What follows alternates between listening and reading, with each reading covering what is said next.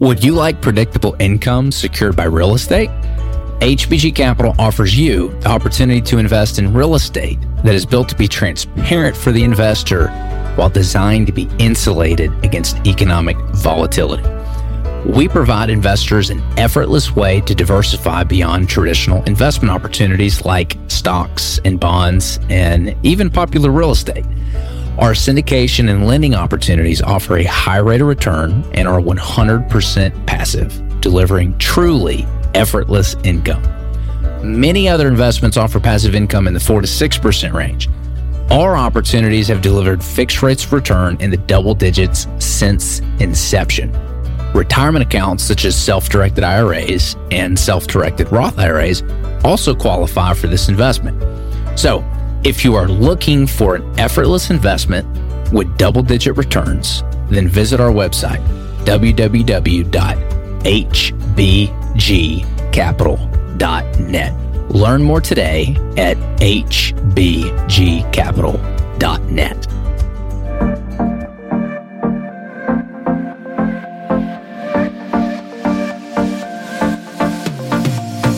Welcome to the Recession-Resistant Real Estate Radio, where we talk about real estate, passive investing, business strategies, and so much more. I'm your host, Brandon Cobb, CEO of HBG Capital. Now let's dive into today's episode. Hey everybody, welcome back to another episode. Today, I want to tell you about my friend Sheila, who is never going to retire. And Sheila's one of my best friends. I've known her a very long time. We're very close. And over the years, I've had the opportunity to see what's happened to Sheila's life. And based on the decisions that I see her making, I can tell you that, she is probably not going to retire. And a lot of people want to know, hey, what should I do in order to retire? How do I achieve financial freedom and independence? What do I need to do? Just tell me the steps. I think a better question to ask is, what should you not do if you wanted to retire? I did an episode about Charlie Munger and what I learned from him, after he passed away.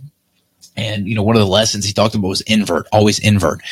And before pursuing something, he would write down all the things that he didn't want to happen and what actions he would have to take to make those happen. And that was his formula of basically what not to do. So I've got 7 clear things right here. I'm going to go through these. Number 1, Sheila spends money on stuff, not investments. So she likes to buy the iPhone, not the Apple stock. If you're going to buy things and stuff instead of investments, you will never retire. Number 2, she wastes time on the news and social media instead of reading books. The amount of time that this person has, especially with their job and what they do, they have so much opportunity to listen to books on the way to and from work every day, while they're working.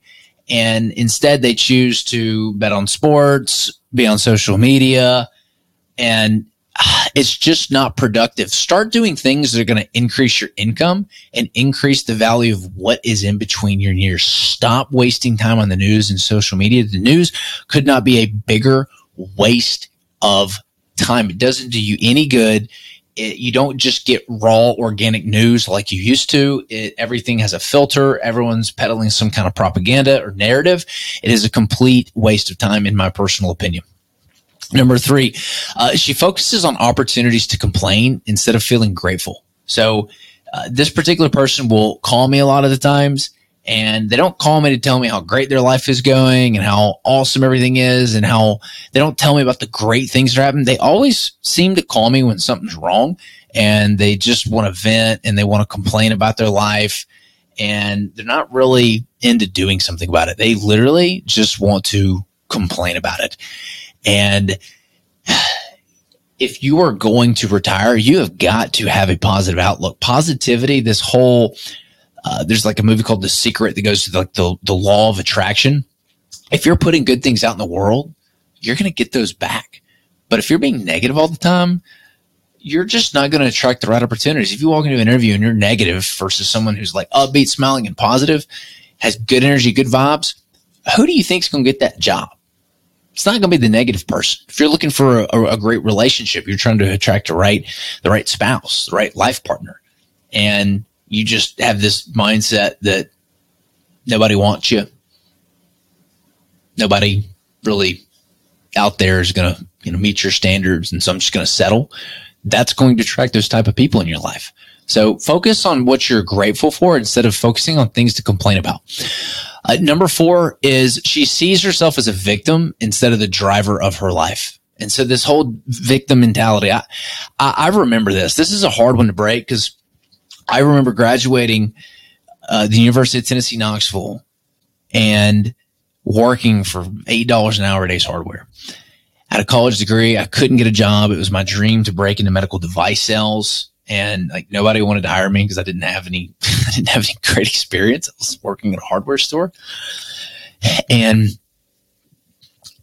I saw myself as a victim in life. Life was happening to me. There was nothing I could really do about it. Everything I did, it didn't matter because my life was predetermined and I had no control over it. And then I read the book Think and Grow Rich. I think I read that book in like 8 hours. I read it in one day and then I reread it over the next 4 days. That book changed my life because that book taught me that I do not have to be a victim of my circumstance, that I can be the driver of my reality. I create my own reality. It taught me extreme ownership, that no matter what my situation is, it is my fault and I can do something about it. Number 5, she increases her spending as her income increases. So I've gone over this one a lot, but this particular person, as soon as they get any money, they basically spend it. Whether it's just on stupid stuff, quite frankly. We'll get to that here in a second. But she definitely increases her spending as her income increases. Number 6, drinks alcohol instead of working out. So, this, my friend likes to, meet people, likes to drink and, enjoys going out and having a good time, which is time that could be spent working out or again, doing something productive like reading or trying to invest, doing something that is putting them on a path towards retirement. But they choose not to do that. They choose to engage in destructive habits like alcohol instead. And then finally, number 7, they gamble instead of saving. So they like this particular person loves to talk about sports a lot, does a lot of sports betting, really enjoys sports. And hey, more power to you. But if you're not consistently investing and you're instead using money to gamble away on sports, that's a big problem. So don't engage in destructive habits. Engage in habits that are going to put you on the path towards retirement. So, and if you notice, all 7 of these have to do with the way you think. So if any of these relate to you, start working on what's between your ears. We'll see you next time.